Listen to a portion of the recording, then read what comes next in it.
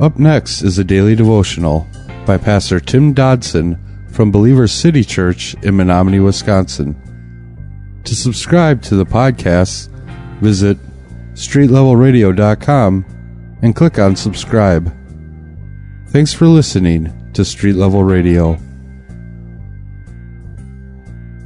We're in 1 Corinthians chapter 2 today, beginning in verse 1. 1 Corinthians chapter 2, verse 1. Now we know that Paul the Apostle was certainly a brilliant scholar.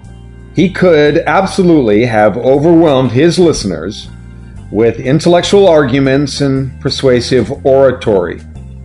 But here now he seems to be deciding to share only the simple message of Jesus Christ and allow the Holy Spirit to guide those words. In sharing the gospel with others, we too should follow Paul's example. We should keep our message simple with the basic issues, the basic subject. The Holy Spirit will give us power to our words. The Holy Spirit will allow us to use them to bring glory to Jesus. Now, Paul's confidence certainly was not in his keen intellect, and it wasn't in his speaking ability. It was in his knowledge that the Holy Spirit was indeed helping him and guiding him. Now, Paul isn't writing off the importance of study. He isn't writing off the importance of preparation for preaching. After all, he had a thorough education in the Scriptures. But effective preaching must combine studious preparation with the absolute work of the Holy Spirit. Chapter 2, beginning in verse 1, we read, "When I came to you, brothers, I didn't come with excellence of speech or wisdom, proclaiming to you the testimony of God. For I determined not to know anything among you except Jesus Christ and Him crucified." Now, what Paul came to the dance expounding here on in chapter 1 was not so much through scriptural direction as it was something he found to be true experientially. When he had come to Corinth, he came following a failed ministry endeavor in a place that we know of as Mars Hill.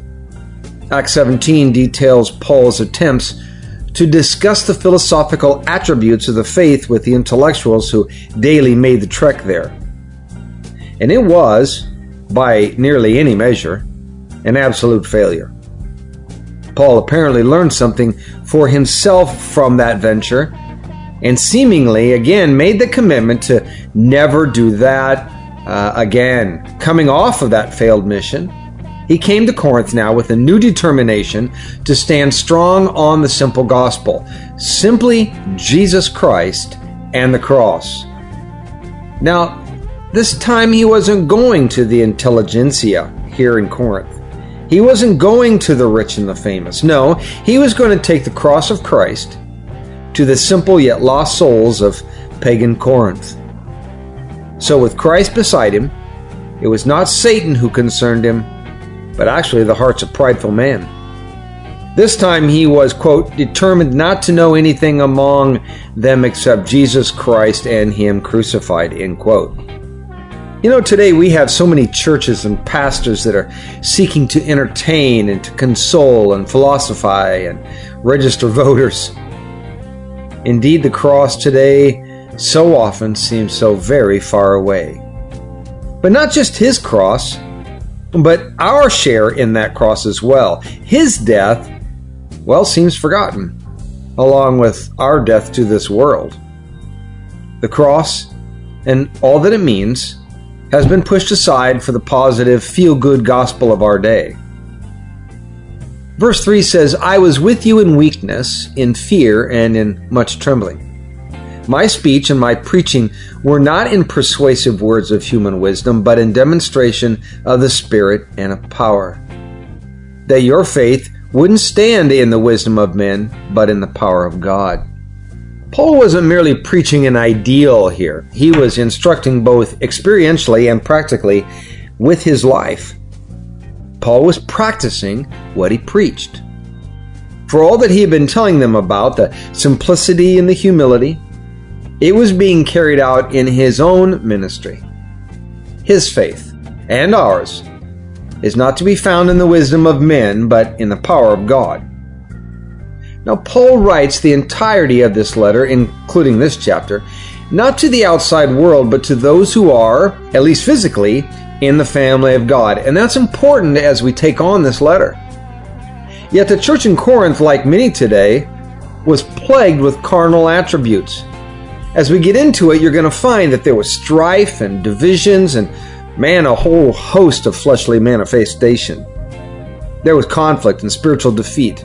There was worldliness. There was fruitlessness. Now, so many people wonder why, like in the Corinth church, so little of God's life is produced in us and so much of us remains. Romans 8:9 may provide a clue. We read there, "But if any man doesn't have the Spirit of Christ, he is not his."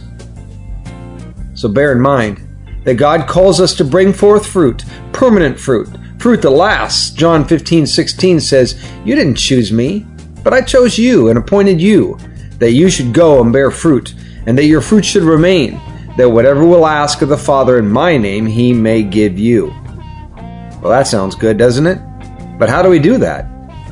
Paul now goes on to speak of a surrender to God, which is on a level where I guess most fear to tread. Romans 12:1 says, "Therefore I urge you, brothers, by the mercy of God, to present your bodies a living sacrifice." That was a daily devotional by Pastor Tim Dodson from Believer City Church in Menominee, Wisconsin.